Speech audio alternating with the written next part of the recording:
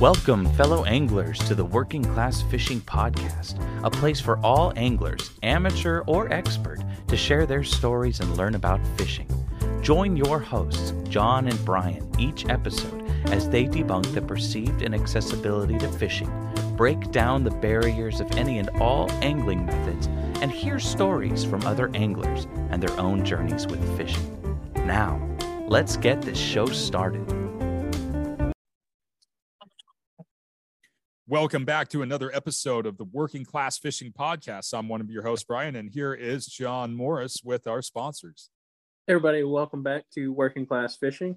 This episode of Working Class Fishing is brought to you by CD Fishing USA, Anadromous Fly Company, Angry Rooster Fly Company, Mr. Shearcure and Naughty Tackle, Lid Rig, and 317 Flies. Go check them out. Definitely go check out those sponsors. They got some fantastic stuff, and let them know that we sent you. That's the most important thing.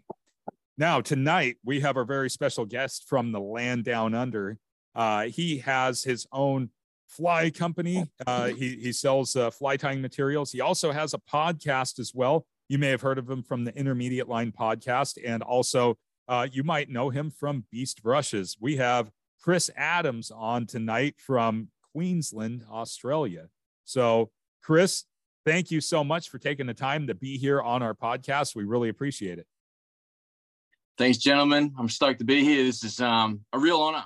You guys put out a great show, and as a fellow podcaster, I'm pumped to be a part of it. But you guys don't mind if I sort of abbreviate things down and just call you guys Bron for short instead of Brian and John, right? Sounds good. That'll work for you guys. Yeah, we like to keep things simple in Australia down here. Oh, that's fine with me. Doing the name combination thing, all that stuff, that's all a part of the game, right? You know, you got to keep. I thought Gian was probably a bit too exotic. You know, Bron's probably better. Yeah, probably. It's very masculine.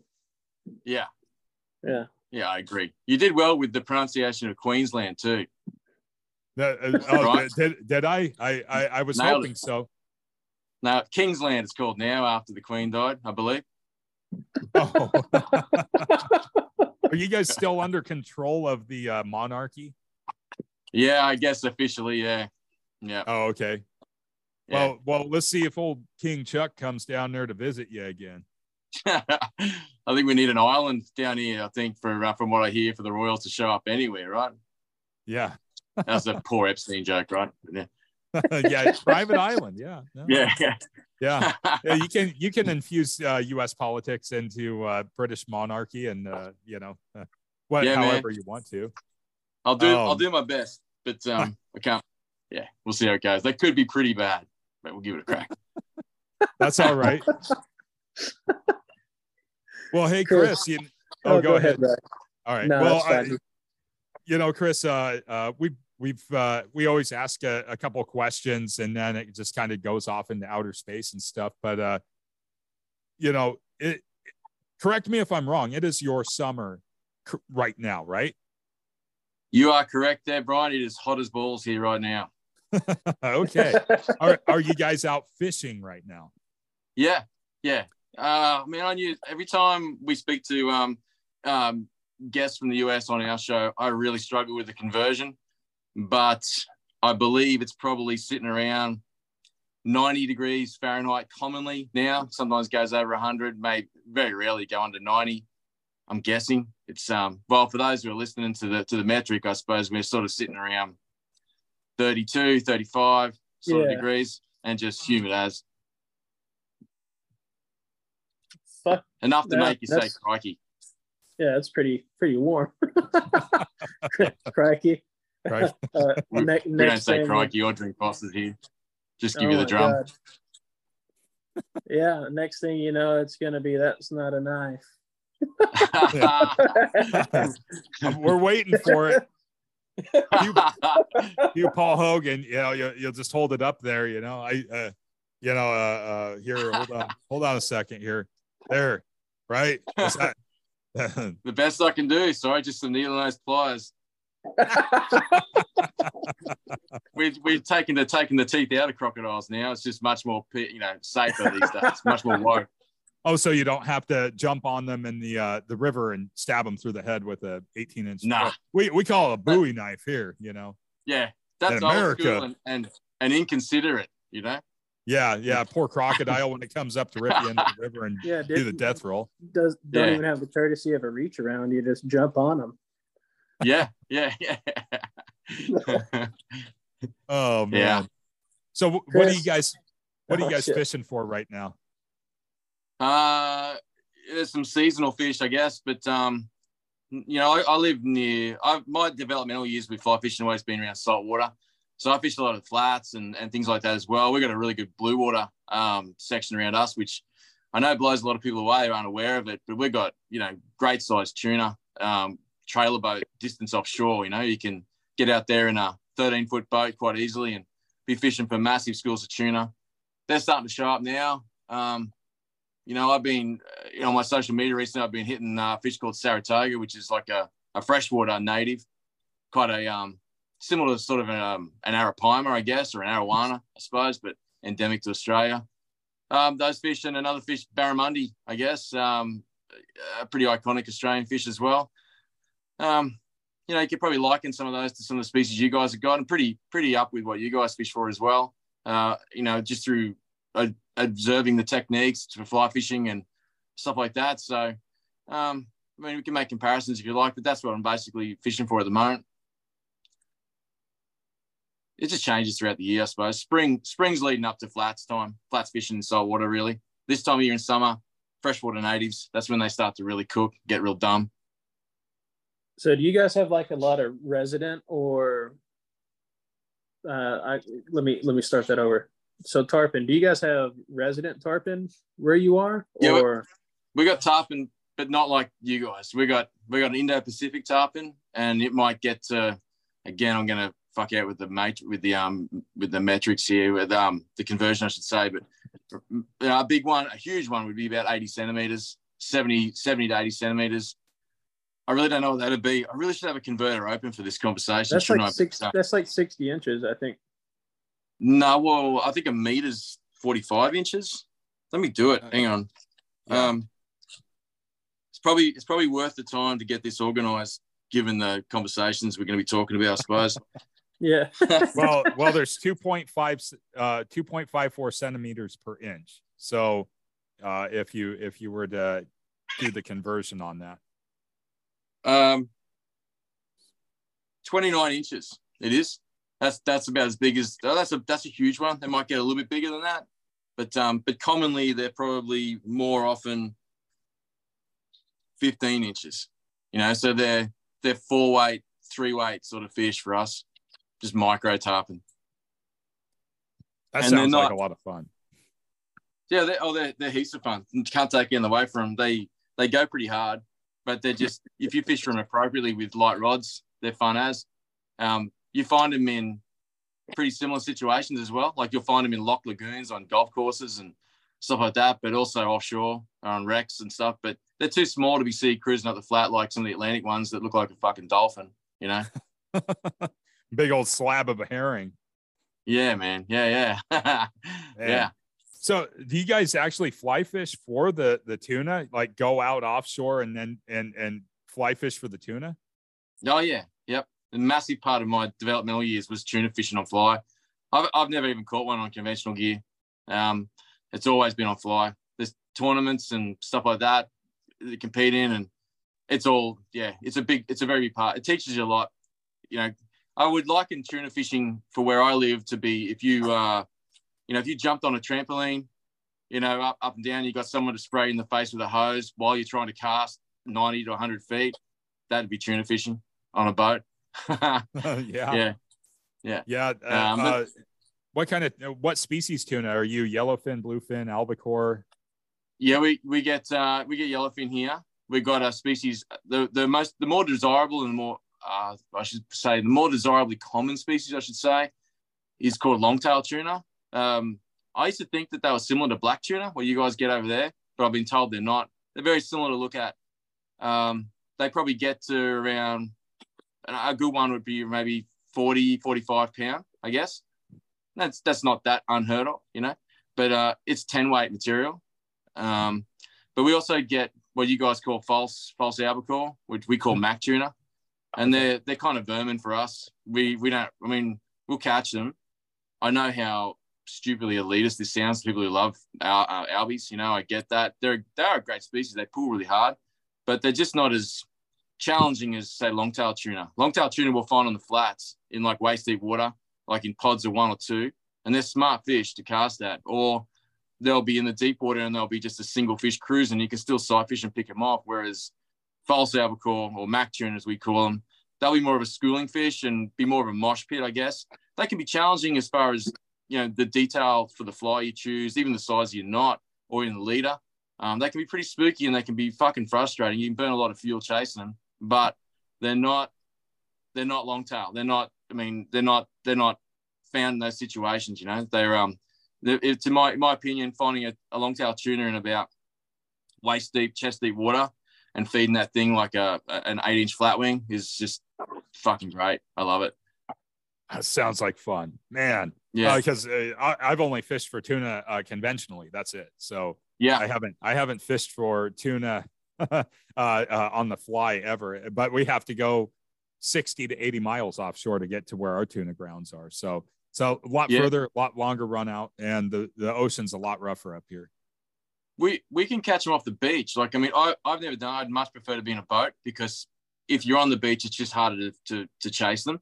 But like that. There's a movie, I can't remember who put it out. They're running down the man, the roosterfish vid. Have you guys seen that?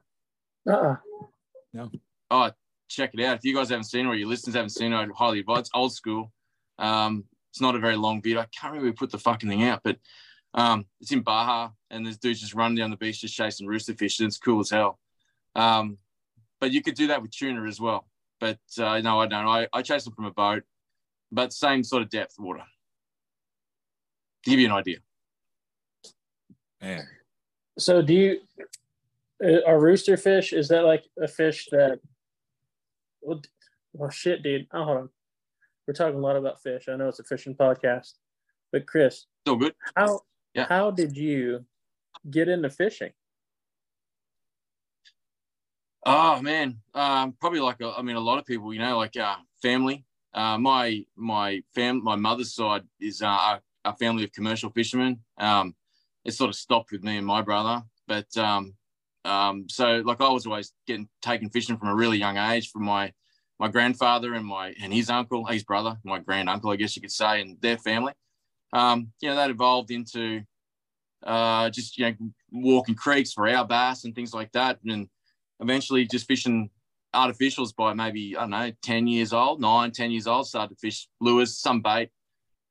Then, that probably kept going until I was probably in my late teens, and then fly fishing ever since, and I'm nearly 50 now. So God damn it, what was that draw to fly fishing? That's a good question. We've got a species over here called brim, and people love to hack on brim fishermen, and they love to hack on trout fishermen because it's a small species.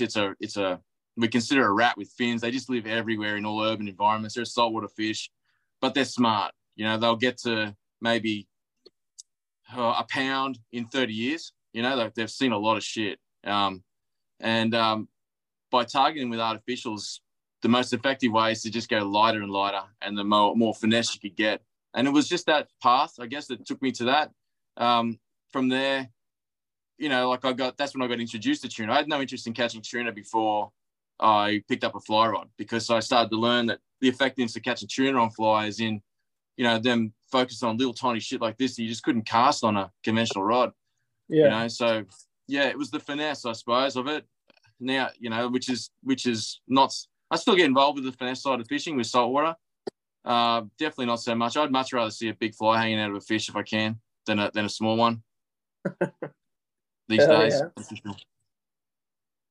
Yeah. Dude, so you've got a lot of fly patterns that you developed and curated, right?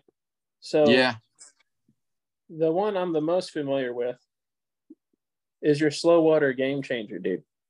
Yeah, and I've got to say, we had Ryan McFall on, and he does such a beautiful job of tying your pattern. And Yeah. I've got to say to you that fly is fucking sick. Yeah. No, it's impressive. There's so much history behind that fly though, like leading up to what you see now, different versions. What do you want to know about it? Well, fucking anything you want to share about it, dude. Yeah, well, I've got look, it's interesting, man. So I got into Game Changers out of necessity, I suppose. And I was aware of Game Changers, I suppose, back when Flyman did a promo video back in like something like 2007, 2006. My understanding was that the pattern's been around since the 60s, called a linked minnow, I believe. And I know that Blaine's popularized it and started popularizing it maybe around 2000s. But for me, it went by the wayside. It wasn't sort of something you saw often in Australia. And I got into it maybe about 2014, just through a species of fish called a jewfish that I was finding very hard to catch on fly. They're notoriously hard fish to catch. We call them ghosts of the estuaries here. They're a big fish, but they're just hard to pin. They're similar to redfish, I suppose, but very different characteristics of where they live. Anyway, I needed a very realistic fly, a very bait fishy type of fly, and I started to get into those things. And from there, I sort of rekindled my interest in seeing what Blaine was doing. But this is where I guess the story relates to the slow water, is that my requirements of that fly, or my desire of that fly, was always more about timber swim baits, like conventional swim baits. I really wanted to model off that. And I noticed that, it wasn't really getting that direction from anyone else anywhere, I suppose. So after a pile of what I like to call the shit sandwiches of like hours and hours of tying flies and stuff like that, eventually I got it. And maybe about 2015, got that nice swim bait action, but I found it hard to replicate. I didn't know how it happened. So I'm a tradesman, like most of my life, and learning about things called hydrodynamics and specific gravities of materials and buoyancies and shit was just bashed into me by trying to achieve that action. And just from after making mistake after mistake after mistake, there's probably a lot in between there, but fast forward to what you see now with the foam tabs in there, the action is paramount. The action is what I'm trying to achieve. And the only way I could achieve that action of that tail wagging side to side was through a trimmed Game Changer. I couldn't have that conical shape, if you want, like even all the way around. Like that's what I first started to work on, was drag. So the drag and materials. If I could trim the Game Changer, I could, without the foam tabs before the slow water came around, if I could trim the Game Changer, I could control where the fly would create drag in the water, and therefore that would, show itself through the action, I guess.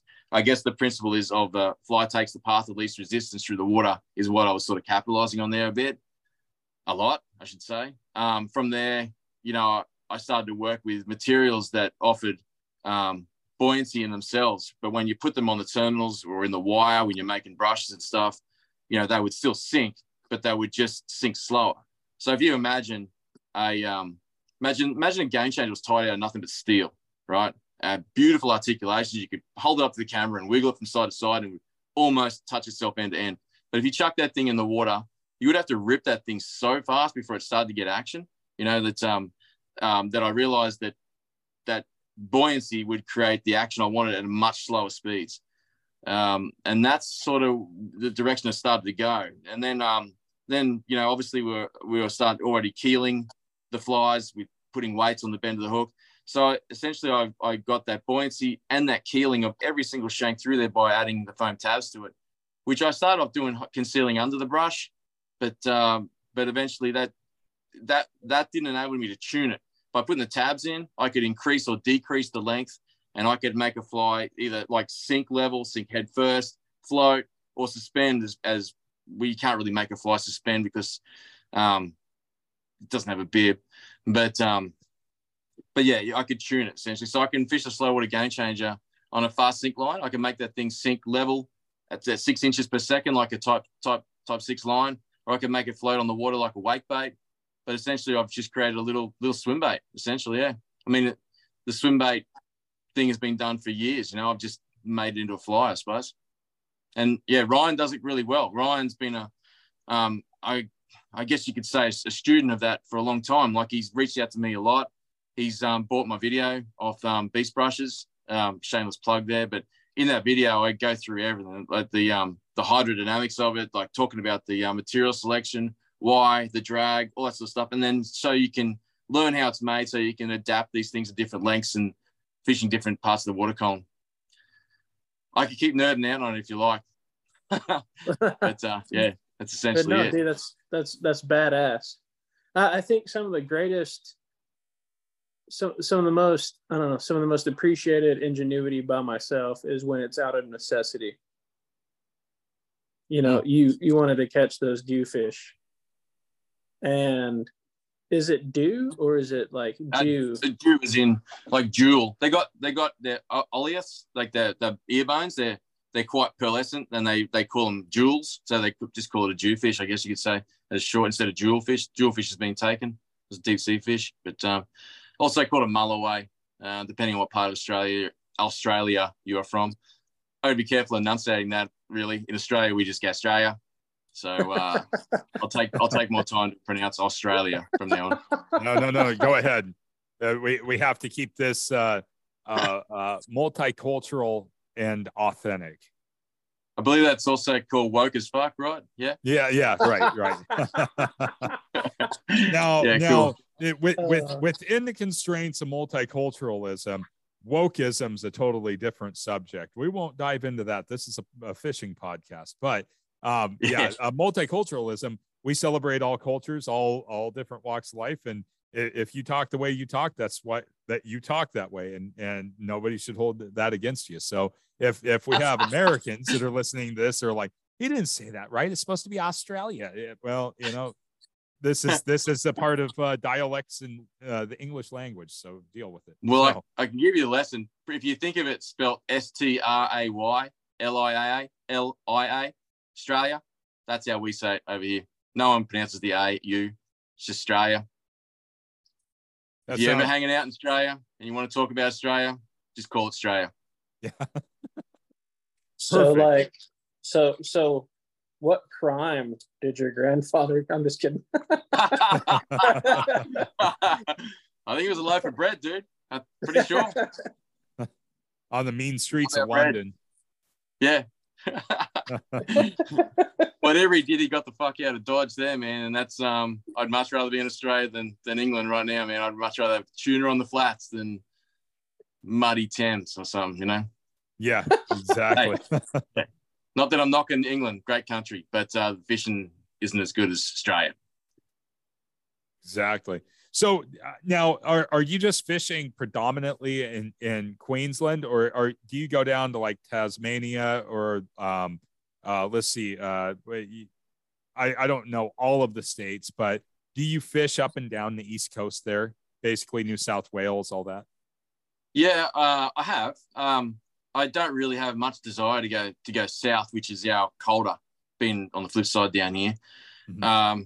Like I said earlier, like my developmental years in fly fishing and fishing is tropical salt water. So my goals, I guess, stem from my upbringing, I suppose. I always want to just do better within that sort of side of things. I can't really appeal to trout. Really, that's where the trout are, a bit further south in the colder climates.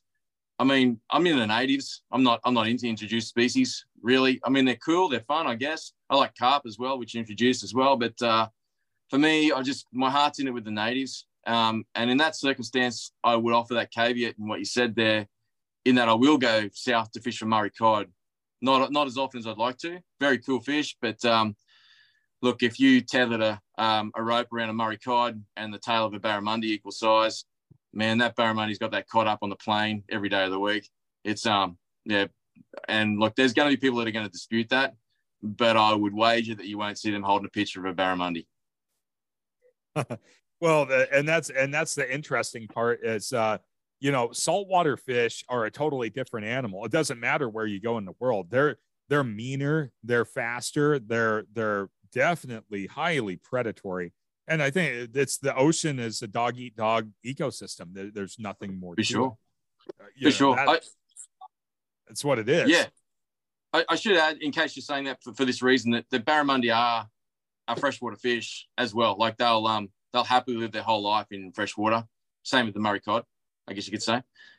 Freshwater, barramundi, Australian bass, those two species have got to find salt water to breed. They've got to find a certain parts per million of salt to breed, essentially. So, like barramundi will live in both.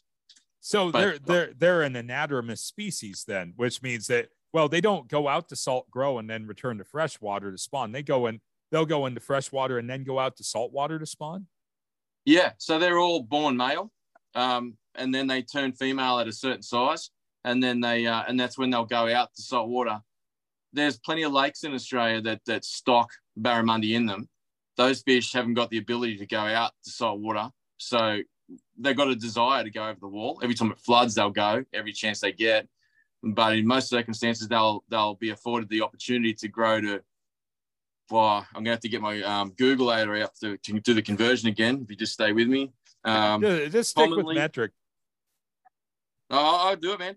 A meter's 39 inches, so commonly, around that. But trophy size, 53 inches.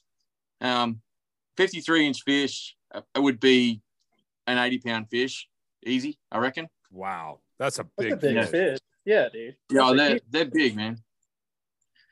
They're strong, they're big, they're fast, and look, I mean, if you want to eat them, they taste good from the salt. When they're in the fresh, they taste like a handful of mud and weed. So they're more of a catch and release species in the lakes. Mm-hmm. I mean, you can do all sorts of shit like soak them in vinegar and milk and do all that stupid stuff, but I'd rather go buy a steak, to be honest with you. Yeah. By the time you're done buying all the vinegar and the milk that you need to soak, people do that with ducks. They duck hunt and it tastes too gamey, so they soak it in vinegar and milk to try to get the gamey taste out. I just rather smoke the thing. I mean, that's my thought on it. But to each their own. Everybody's got their own palate, I guess. But that's really interesting. I mean, that's like Jurassic Park shit. Life finds its way. Yeah. No, absolutely. I think and we've got a lot of lakes in Australia. Nearly said Australia then. We've got a lot of lakes here, and the people who manage the fisheries and game say like you guys got like your wildlife officers and stuff like that. The fisheries here, they'll stock these lakes because they've been interrupted the natural flow of the migration of these anadromous species.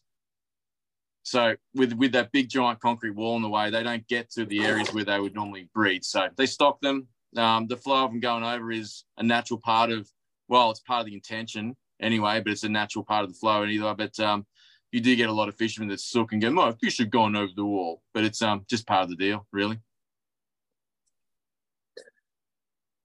That's a huge fish, dude.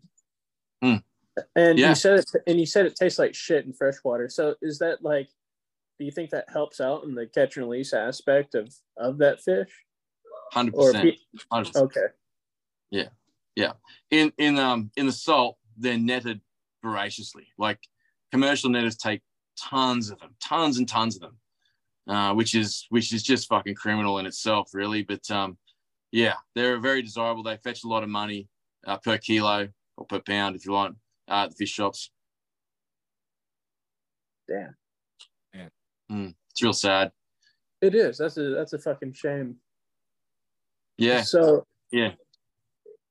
But. Yeah. Okay. So let's go ahead.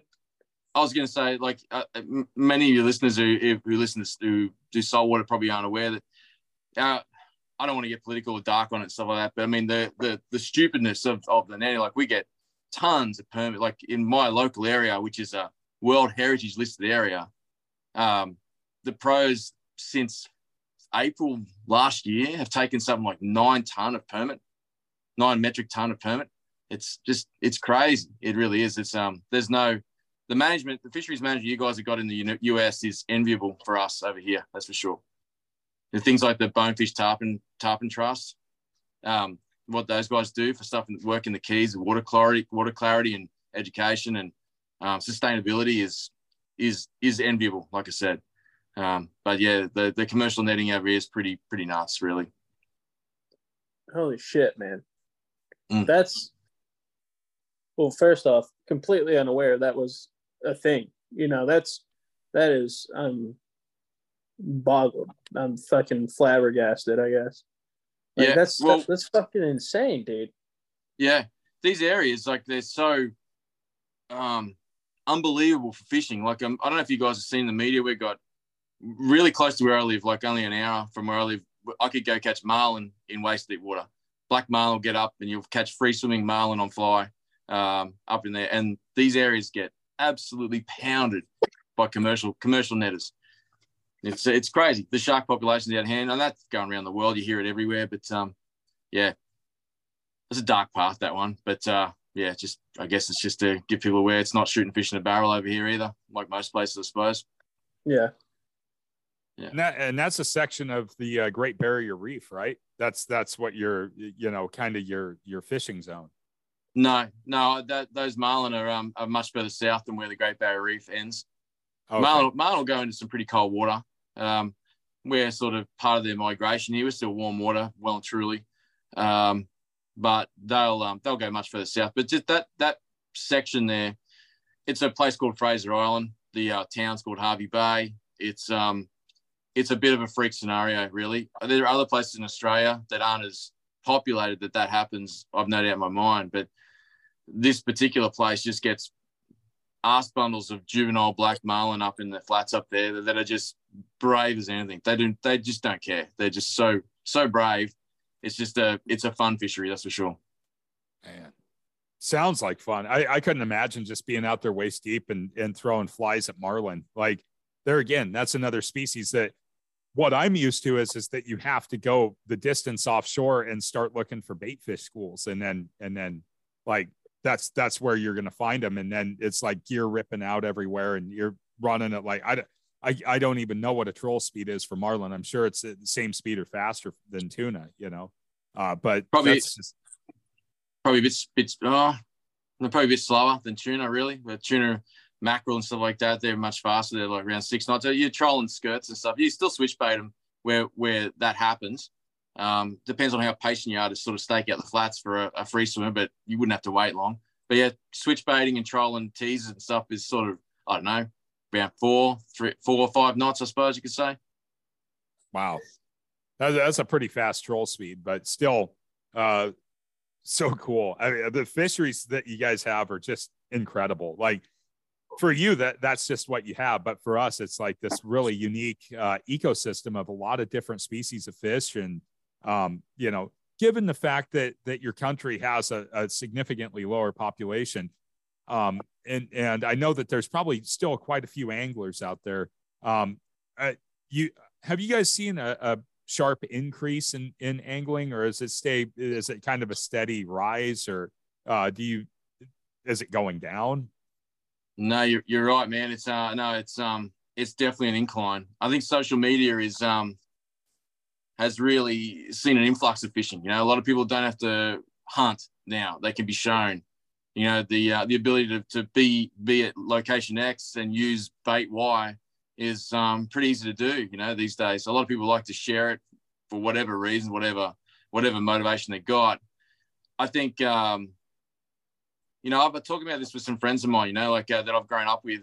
The ability to read water, it's not lost. I'll put it that way. But I mean, I'll preface what I'm about to say by saying that I can appreciate the skills that have come out in the newer generation, if you like, in that their ability to pick apart social media as the path of least resistance for their information sourcing, as opposed to spending weeks on the water. I mean, like, September only comes around once a year. So what you learn in September is going to be different to what you learn in May, and you've got a full 12 months to learn it again. But with social media, you got all these people fish in September, and you can learn from hundreds of people for what their experiences. And you simply have to ask them, and they'll tell you a lot of the time what they've done and what they've failed at, what they've succeeded at. And for that reason, I think it's got a lot more people out in the water. Some of the species that have been quite challenging. Like, you take permit, for example. Now, permit used to be one of those fish that were people didn't consider them to eat. They thought they ate through osmosis. Now the chances are that if you see a permit, you'll catch it. Through fly development, shared fly development, shared knowledge of where to look for them, tides, things like that. Some of these fish that are just being completely demystified, and I think that's enabling people to get out in the water. And you're right, there's a massive spike in a lot of people. I don't fish weekends anymore. Let's put it that way. I fucking hate people in that respect. I hate seeing people out in the water. I really would rather just experience it without seeing anyone there. So, we evolve like that, I suppose, as far as what you put up on social media. A lot of my photos are photoshopped to hide backgrounds, sadly. You put the yards in, you find something unique, but people are so good at picking things apart on social media that you kind of got to, it's the only way you can protect the place, really. Or not post at all. But, I have a full-time job that, really heavily relies on social media. So I kind of got to show results to sell. So, Chris, what is that shop, dude? That shop, I'm glad you asked there, John. That shop is Beast Brushes, found at beastbrushes.com. And we ship worldwide everywhere. Beg your pardon? I said, for all your fly tying needs, beastbrushes.com. I might get you to lay that down on a track for me, man, and we might play it on our show. Oh, yeah. Yeah, I need to go smoke like half a pack of Camel menthols though, and get that real deep voice like I'm trying to sell you a Ford truck. Yeah. Oh, yeah. Try to do the Sam Elliott. Yeah, the Bill McNeil.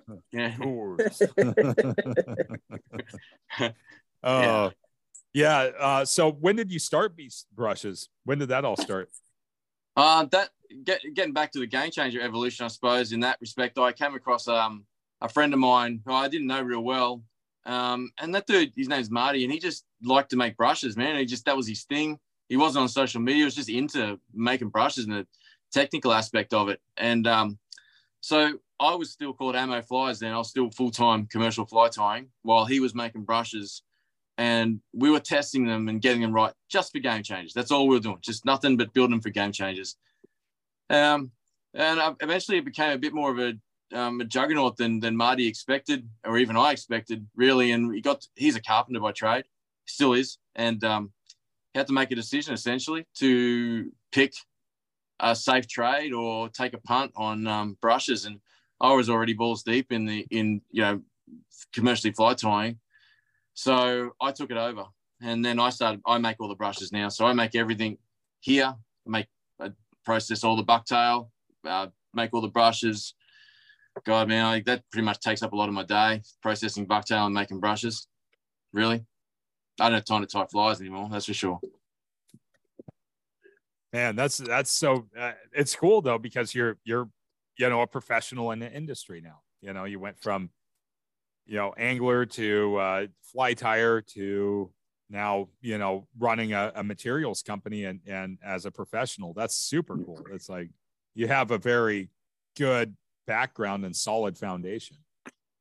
Yeah, it's sort of been look, man, I'm not good at the politics of this fucking industry. I'm really not. And so I like to try and offer shit that's real. I don't offer everything in the shop. It's not a shop that caters for everything. I just sort of stick to my lane and the things that I know intimately and know well. Given the opportunity to explain, without sound like an ad, I apologize if it does, but given the opportunity to explain why I grade my bucktail like I do, or the brushes, the range of brushes is there, why is, or why it's an advantage over someone else. I could explain it all day long, but also I can show it catching fish, because at the end of the day, that's just been my mantra and my angle with my every business of mine is just, I don't tie trout flies. I don't tie Atlantic tarpon flies. I don't tie anything outside of my lane, anything I don't know well. I'm into the fishing. I'm into the fishing primarily, and everything flow charts down from there, Hell yeah. Yeah. Dude. Yeah. So, yeah. I was just going to say, so, I mean, that's really fucking awesome. But so, I'm not going to lie, you were talking about toga earlier. Yep. Right.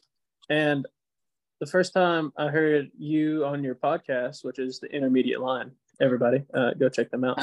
And first time I heard you say it, I was like, what the fuck is he talking about? And then you, sure shit, the next day you posted a picture of it. I was like, dude, those fish look gnarly. I want to catch one. Yeah. They're cool as hell, man. I love that fish. Yeah, it's yeah. So toga, abbreviation for Saratoga, which I believe is a Native American word, meaning gentle stream and good hunting or something like that. I'm pretty sure it is. Can't, people Google it if they want to. But anyway, yeah, it's a real prehistoric fish, that's for sure. That one, and it's just awesome for fly fishing. That thing, those things, they jump, they carry, they look like a little mini tarpon as far as what they do, the way they eat, the way they stick their nose up underneath the fly. They eat tarpon flies like toads and bunnies and things like that as well. But yeah, they eat, they jump. They're not. I fish them for them with 6 weights, and I might get to. Excuse me. I'll just get my converter out. My biggest I've caught is 36 inches with one of them, and but I know they'll get to 44 inches. I know it's the largest one I've ever heard of getting collected in a fisheries sample net. But yeah, no, they're pretty cool. They're a fun animal. Very toothy. They're very, very bony mouths. They've got massive rows of teeth. They've got teeth all over their tongue, and they're very similar. Like they remind me of a bowfin, actually. They really do. They're very, very strong resemblance. I mean, it's like this almost eel-like tail. It's very, very similar to a bowfin. Like if you mixed a bowfin, like no shit, a bowfin and an arapaima together, like, or an arowana, like you said, that's it, dude. Like that's a gnarly fucking fish. Yeah. The arapaima is probably, I'd like to think it's probably more similar to an arapaima than an arowana, in that arowanas just seem to be real thin and no less of a sports fish for sure, but just physical comparison, I guess. And the bowfin's quite solid as well, like the Saratoga, well, this southern one, it's quite a robust fish. It's quite a strong animal, that's for sure. It's fun. They're a fun fish. Very small part of Australia too. Like you probably heard us say on the show there that you could drive its natural range in a car by lunchtime. Such a small area of Australia, such a unique, ancient fish that's a very small part of the world. So they're native, but do people fucking think of them like a rough fish or a trash fish? No, they're pretty revered, that's for sure. Okay. In saying that, there probably should be a closed season for them, but there's not. They're mouth breeders, so they're susceptible to fishing during their breeding times. I don't know why they don't get looked after more. I really don't. It's frustrating, really, to see. I just think because they're in such a small area, and a lot of them are stocked into lakes outside of their endemic range, that they just don't get the attention they deserve. But essentially, they are a revered sports fish in Australia. That's for sure. Well, dude, that's great. Like, I hate seeing native fish be fucking mistreated because of people are ignorant. Yeah, man. I mean, in Australia, we got closed season for trout, and they're introduced, and they're the most aggressive predatory fish going. They've wiped out a heap of native species that aren't desirable to anglers, so they're overlooked. It's a real shame, and it's really dangerous, in my opinion, to for all those groups that are looking to shut fishing down. To not sort of show the same interest in natives as they do in trout, at least. No, and that's the whole off to get out. That's the whole bullshit, dude. Don't get me wrong, I like fishing trout.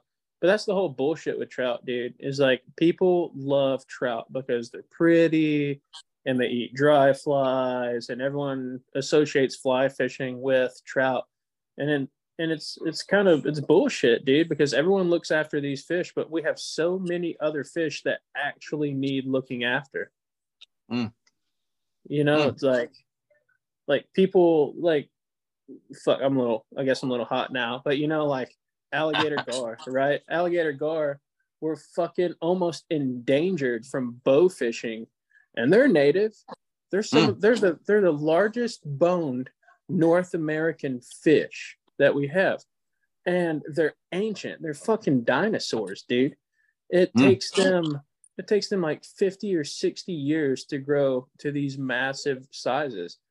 You got to think like that fish is sitting at the top of the food chain for X amount of years. And then, Fucknuts McGee and his mullet and his flat bill cap goes out there with a fucking bow and arrow and kills it because it's legal.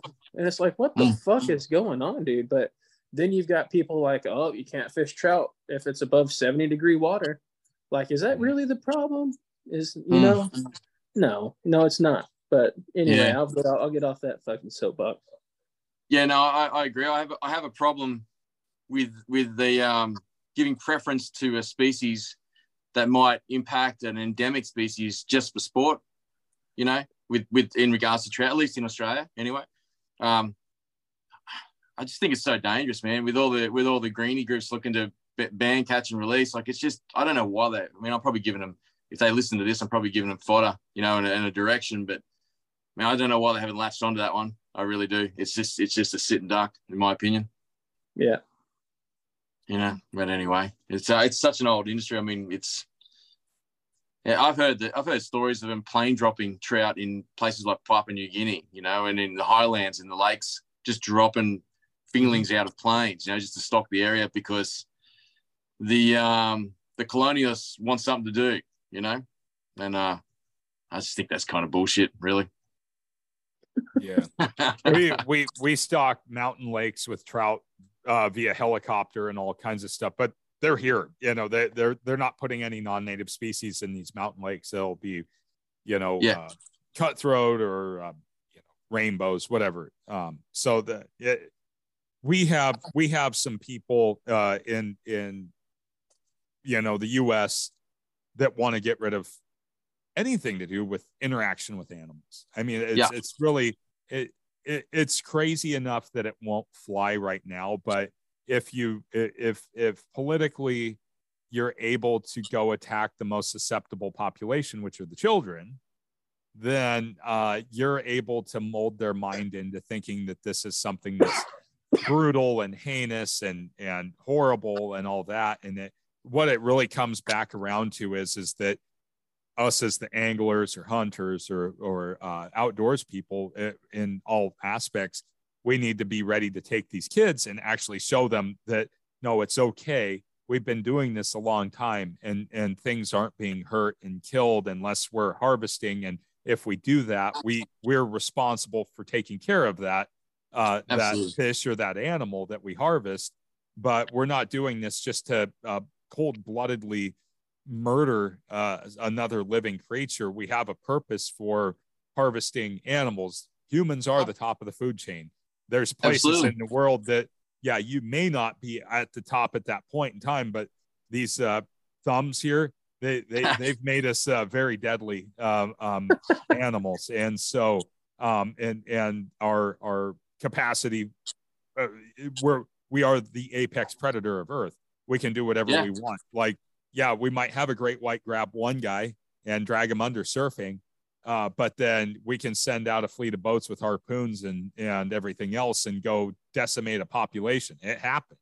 That's the whole thing. It's like, you got us once, now we're going to get you back, or whales or sea lions or otters, pick whatever you want. Right. Yeah. We have the ability to decimate things, but we also have the ability to control and the ability to show people, that's the whole thing. Some people will not have their mind changed, and that's fine. People can have their own opinions. It's an opinion. It's neither right or wrong. Our opinion on fishing is neither right or wrong. It's an opinion. That's what it is. But when it turns into, I'm going to take this away from this group of people because I don't like it, that's when it becomes a problem. Instead of minding your own business and doing your own thing, you don't have to go fishing. You don't have to go hunting. You don't have to go out and hike through the wilderness or ATV, ride ATVs. You can stay in your condominium and hate, hunters and anglers and all that. But for you to have the audacity to think that you can take that stuff away, we've went through centuries of warfare because of things like that. You should probably be a little more mindful and just know that that's not how you're going to win hearts and minds. I totally agree. It's we, you know, like you said, it's as apex predators, we've got the ability to manage as well as and learn from our mistakes as well. You know, I think yeah, you're right. It's some people that are controlling a dangerous narrative at the moment, 100%. I mean, we got it here too, man. Particularly after all the COVID bullshit with everyone getting outside a lot more. It just seems to be it's interesting times, that's for sure. You guys, brown trout are endemic to the US, aren't they? Though. No, they were introduced here. They were introduced. Rainbows. Yeah, they were brought in the late 1800s, like 87 or some shit like that. They were stocked in the Pier Marquette in Michigan and one other place I can't ever remember. I think it was actually the PM first, and then they were moved to like California or some shit like that. But they were brought here from Germany, and I forget where the other strain's from. But yeah, they were brought here, and they're wild now, but they're not native. Yeah, I understand.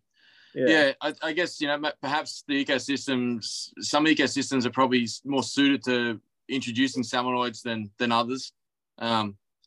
You know, yeah, I mean, yeah, it's a slippery slope. It really is. But yeah, I just think sometimes old management styles are a bit aggressive.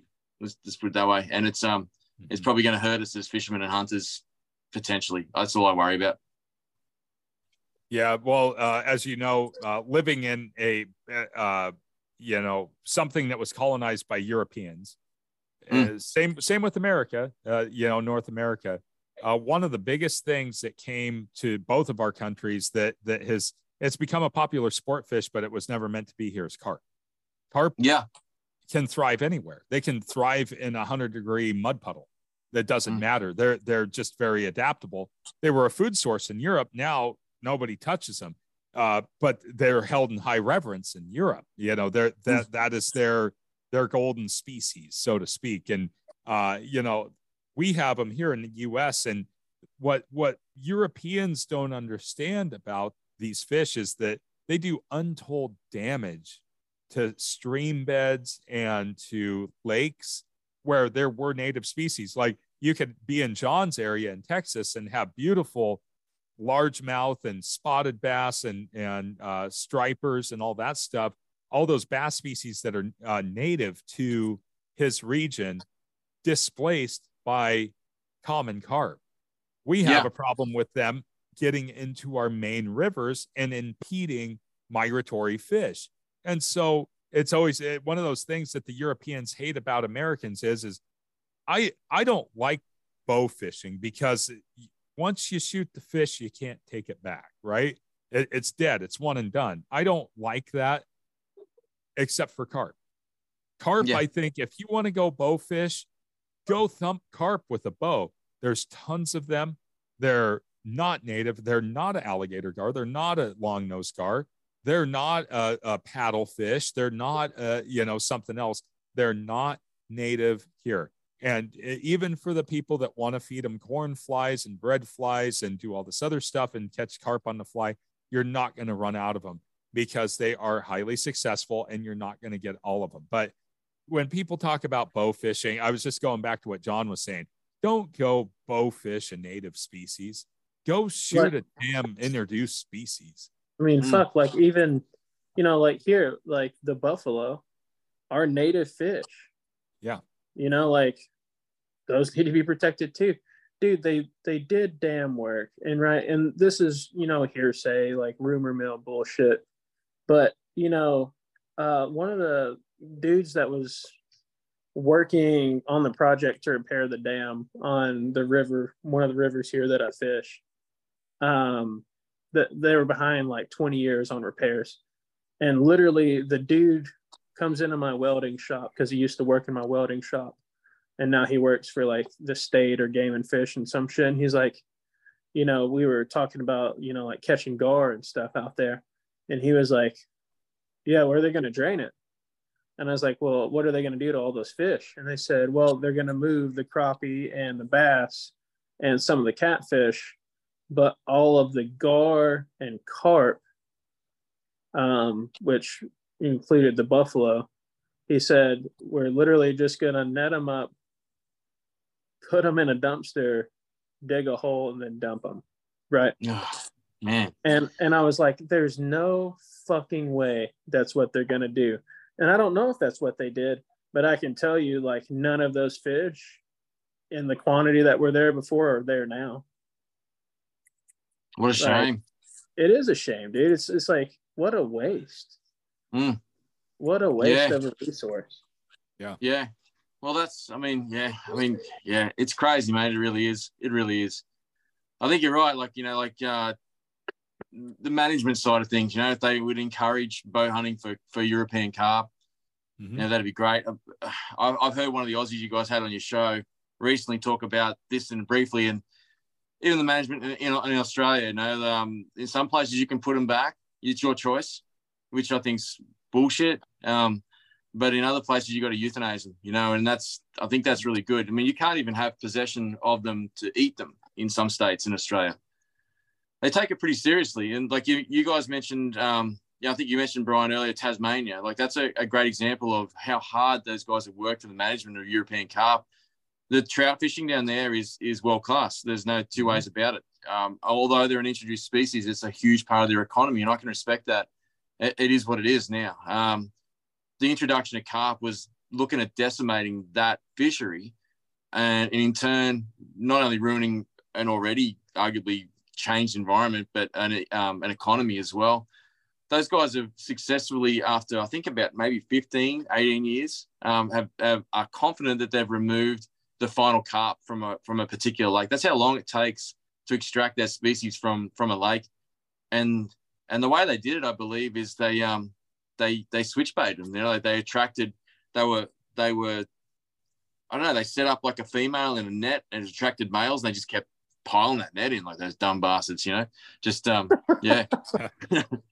But that's what they did. I could be butchering that, but it's along those lines. But they got rid of them, and that's the point of the story, is how long it takes to get rid of those things. And when they're treated like sports fish and people that love fishing for them because they've got nothing else there, kind of sounds familiar to trout in my mind, particularly in Australia. They put them back. I've had arguments with friends that have ended up being pretty heated in regards to that. I feel pretty kind of passionate about that. That I just don't think that non-native fish should be given preferential treatment over natives.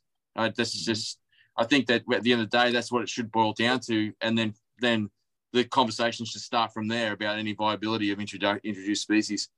In a lot of circumstances here, and I'm guessing any other parts around the world, that horse has already bolted from our forefathers and their management style.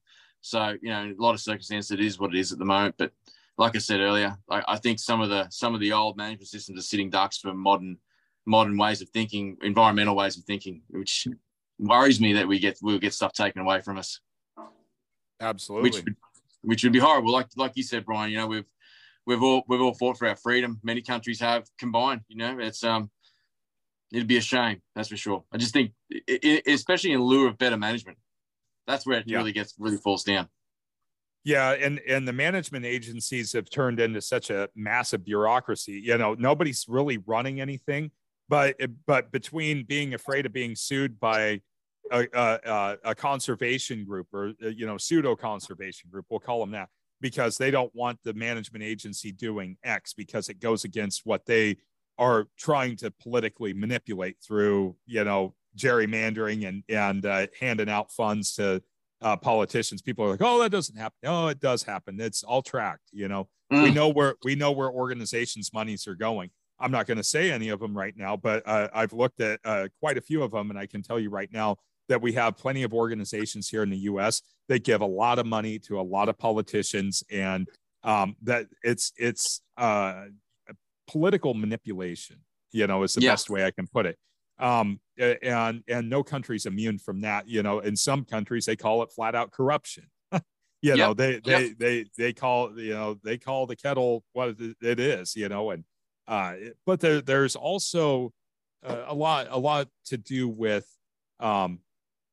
these other people that just, they're like, well, we don't know what we're really doing, but because it's what's fashionable or popular, that's what we're going to do. So if you have a bunch of people say, we're not going to buy licenses anymore because we only want to fish for trout, then that's basically a financial, extortion on the state. And they're like, okay, well, we'll go put these fish back. You have yellow perch out of control in Australia, like completely out of control. Yeah. Same thing, Red fins. Yeah. I couldn't remember what you guys called them, but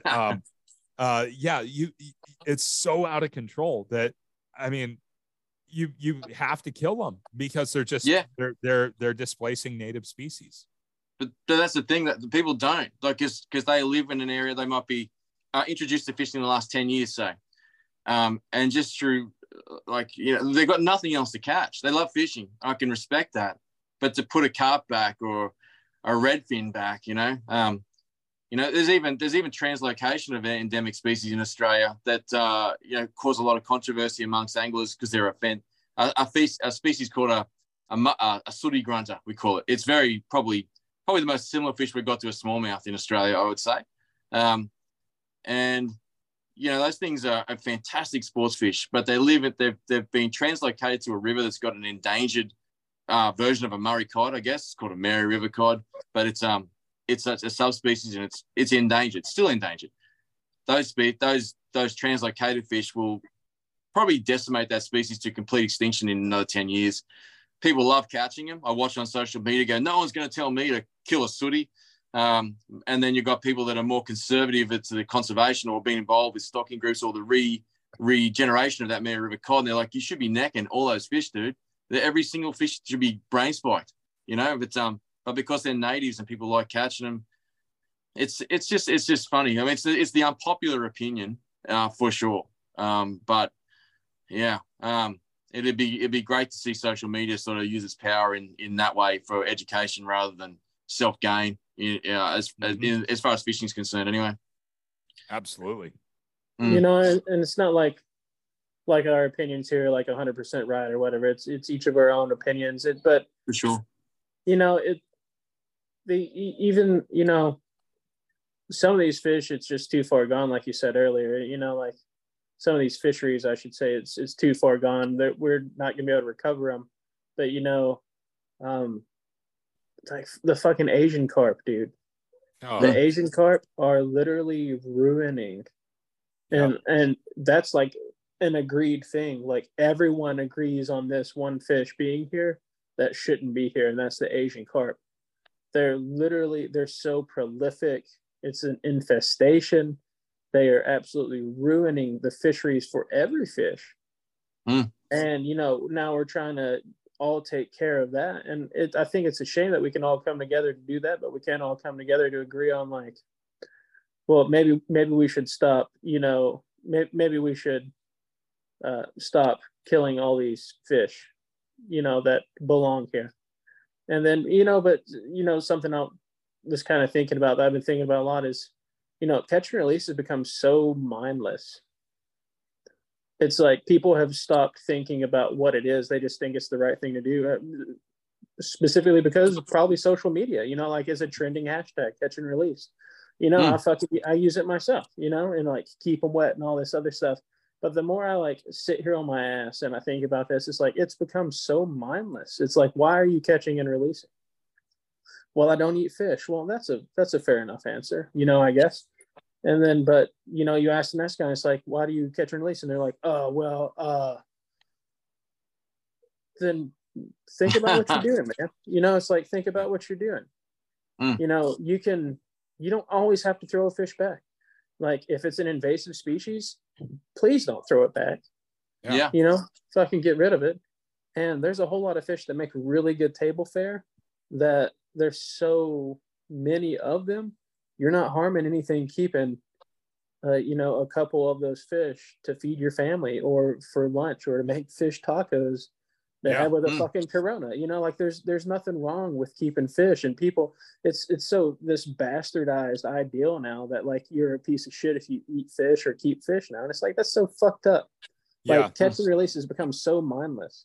Yeah. Yeah. And yeah, to second that, the thing is like, there's certain fish that I just don't feel like, I'll go out and fish for a day and I just don't feel like gutting fish and scaling them or filleting or something else. It's just like, yeah, we have prolific smallmouth bass here. And you can keep all of them that you want because they're not a native species. They were introduced here, bucket biology. That's what we call it. Somebody came and they're like, I want to fish bass in the big river. Well, we got lots of bass, but sometimes, I don't want to keep those.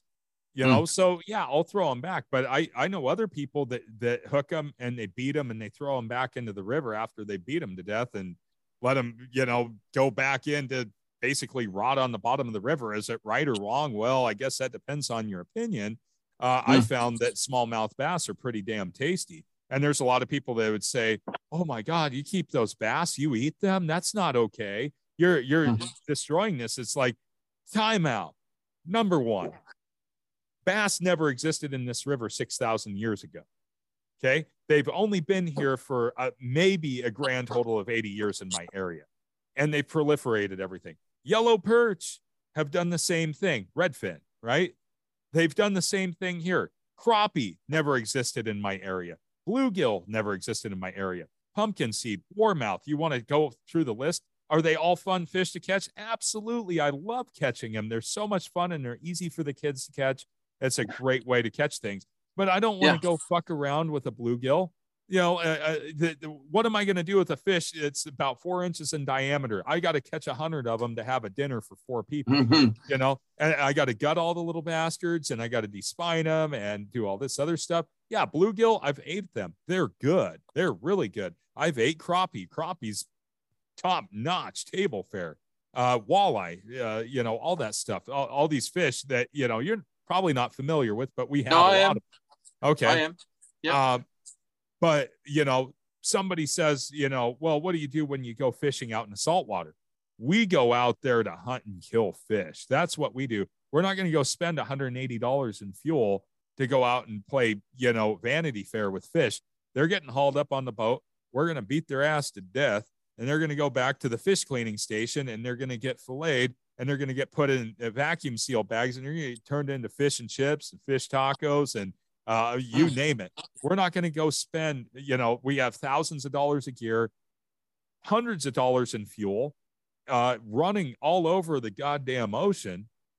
We're not going out there to play catch and release with these fish. We're out there. We are hunting at that point. And the people that are like, oh, you just killed that beautiful rockfish. I'm telling you right now, you're never going to see me release something that is legal to keep. We got a couple species we can't, but when I'm offshore, everything dies that comes in the boat. And with that being said, though, like you're not out there hunting sport fish. It's not like we're out there like, oh, I'm gonna catch this fucking 80-pound fucking tarpon and I'm gonna beat it over the head. No, if I'm fortunate enough to even touch that fish, like not even just leader it, like get it up and actually hold that's a hell of a moment. And I'm going to let that fish go because that fish deserves that, but like rockfish and all these other really good fish that they're not in, like, it goes back to that whole, there's healthy populations of those fish, and that's what it's about, man. It's like management. And it comes down like, if your agencies aren't going to manage it properly, I'm not telling you to be a fucking vigilante and do stupid shit, right? That's not what I'm saying. I'm just saying be mindful of what you're doing. Yeah, no, absolutely. I think sometimes the most ethical approach is to keep the fish. Really, if you want to play it that way. At the end of the day, fishing's a blood sport. We're aware of it. We enter into that agreement when we take it on. There's no way everyone's going to agree to it. That's for sure. But yeah. At least with those Asian carp, they make good TikTok videos, right? Like they're the ones that jump out and hit people in the face, right? Those ones. Yeah. It's pretty fucking entertaining sometimes. You must admit. They take them all out. Yeah, it's definitely entertaining, but holy shit, dude. Yeah. Well, hey guys. It sounds like the struggle's real around the whole world. Really, I mean. Yeah. A place like Germany, you can't even do catch and release, from what I hear. Like they it's just I mean, I would imagine that the fishery is that pressured that it's either that or it's an ethics or whatever. I don't know, but yeah, it got taken away from them. I've heard the same thing happen in Nova Scotia, right? They don't call it catch and release now in over there. They call it selective harvesting instead of catch and release for the same reason, because it was almost taken off them. Do you guys know about that? No. We will have to ask our friend that lives in Nova Scotia about that one. Yeah. We hear about it here. It's a case study, if you like, for people being aware of how they act as far as catch and release is concerned. You know, there's just people that just fucking Karens everywhere, just, you know, doing what you said, Brian, you know, like calling you out for something they don't understand, you know? Yeah. But anyway, so it's yeah, we've got it now anyway. So well, guys, we're over our hour. I'm happy to have it over the hour, because I think we just spent some good time really hashing out some serious issues in conservation, and some things that I think people need to be aware of, honestly. But I was just sorry, I didn't mean to cut you off, dude. Since I fucking did like a jackass, I'm gonna go ahead and say it's refreshing and also dismal at the same time a little bit, I guess, to know that you're having the same fucking struggles over there, dude. Like you said, it's worldwide. So yeah, but yeah, damn. But at the same time, it's nice to know that there's like-minded folks that appreciate more than just the fish, but understand the fisheries and all that. So yeah, I say it's pretty fucking sick, dude. Yeah. Look, it's not all doom and gloom. I'm sure it's not doom and gloom over there for you guys either. But yeah, it's got to be part of the conversation. Really, at the end of the day, it's up to, like, there's. I'm sorry, Brian, I know you want to go, but there's people conspiring against us, you know, and it's just apathy that's going to have it taken away. You know, it's the commercial fishing sector, like, is so organized. The conservationists is so organized, and we just like to drink beer and catch fish, and then that's why it'll get taken away from us if we don't make it part of the conversation. In my opinion. Yeah. Yep. Yeah, there you go. Well, Chris, I did not know we were going to talk that way in this show. No, that's okay. I think it's good, though, because I do think that a lot of people, and I'll say this in the best way I can. I think a lot of people think that people that are influenced by Europe tend to have just a general hatred of anything that has to do with hunting or fishing or anything else, which we know that there's plenty of people in Europe that love to fish. They love to catch and release. They love to catch and keep. They wish they had what we had. You know, they wish they had the Australia. They wish they had the United States or the Canada or, you know, places in South America that, you know, where there was these fisheries, and they just simply don't. And my concern there is that as generations go on, they're just going to lose that part of their culture. Yeah, I agree. It's really sad. Yeah, I agree, man. That would be sad. That's for sure. So, Chris, I hate to wrap it up like this, but where can people find you? Where's the best place to get in touch with you, and where can people find you? All right. So Beast Brushes, both on Instagram and Facebook. I don't have Twitter. Ammo flies, if they want to see some of the flies I've tied, particularly some of the originals, like you mentioned, the slow water, and some of those flies are way more popular in the United States than they are in Australia. You know, it's great. My deer hair cicada, things like that. Anyway, you can go and have a look at that. That's on Ammo Flies, Facebook, Instagram as well. But also the Intermediate Line podcast. I'm sure if we can have a conversation that flows this well and your listeners enjoy this, they'll probably enjoy us with our stupid Australian accents as well. We've got people all over the world coming on like you guys as well. So it's, yeah. Anyway, yeah, Intermediate Line is on Instagram, Facebook. Also, we're not on Spotify because we rip people's music off. And, yeah, we got to get around that too. Spotify won't let us have it on if we play Slayer, unfortunately. Damn it. Yeah, I know. Yeah. Stiff, huh? Yeah, we need some rain and blood going. So Yeah. Yeah.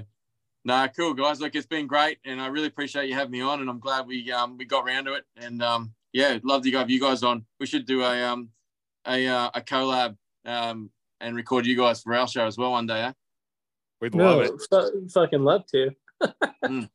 Do I get a pass to use the C word? Yeah, fucking nice. Let's see how you go, mate. I'll coach you through it if you like. All right. So me. Do I have to say fucking in front of it, or is it just? Yeah, you can.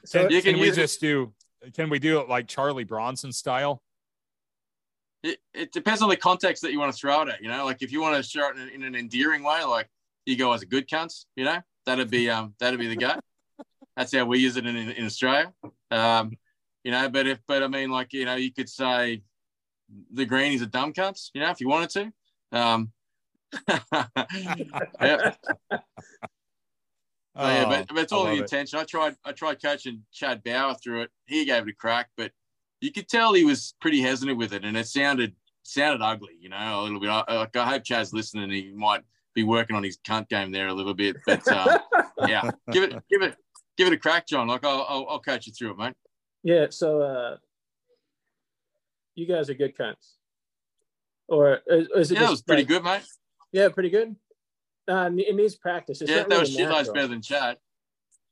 What's that? Sorry. What'd you say? Sorry. I didn't say anything. I thought John. I missed what he said. It's all good. No, it was good, man. You did well. Oh, I appreciate it. All right.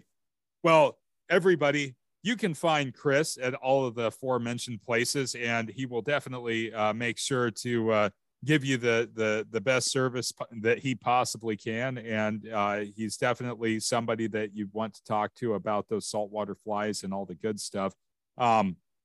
Chris, thank you so much for coming on. We really appreciate you being here. This has been a great conversation. My pleasure. I've thoroughly enjoyed it. It's been good. Yeah, dude, it's been, sorry. I don't know if I'm just teary-eyed or if I'm thirsty as fuck right now, but I just that's the effect the word cunt has on people.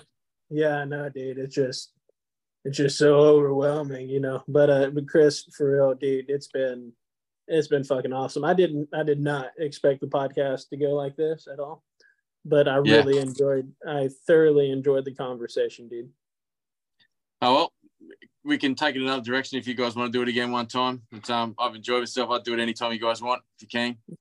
Yeah, you guys got a pretty bulk list on at the moment, so maybe sometime in 2025, by the time you guys have got space with me again. I think we'll always have room for Chris Adams. Oh, absolutely. Cool. Well, John, you want to roll those sponsors? Yeah, everybody, thanks for listening to the podcast. If you made it this far. Next time, we're going to have a lesson on how to say the word cunt. And this episode of Working Class Fishing is brought to you by CD Fishing USA, Anadromous Fly Company, Angry Rooster Fly Company, Mr. Shearcure and Naughty Tackle, Lid Rig, and 317 Flies.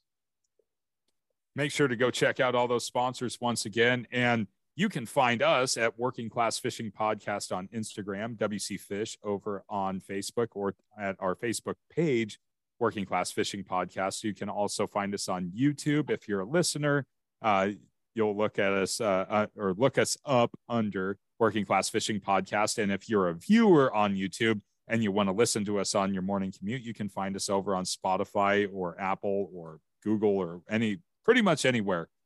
So you can find us on any one of those listening platforms. And if you want to talk to us or you have anything, comments, or you want to get in touch with one of our guests, make sure to email us at workingclassfish@gmail.com. But until next time, everyone, thank you so much for listening. We hope that you have a wonderful day.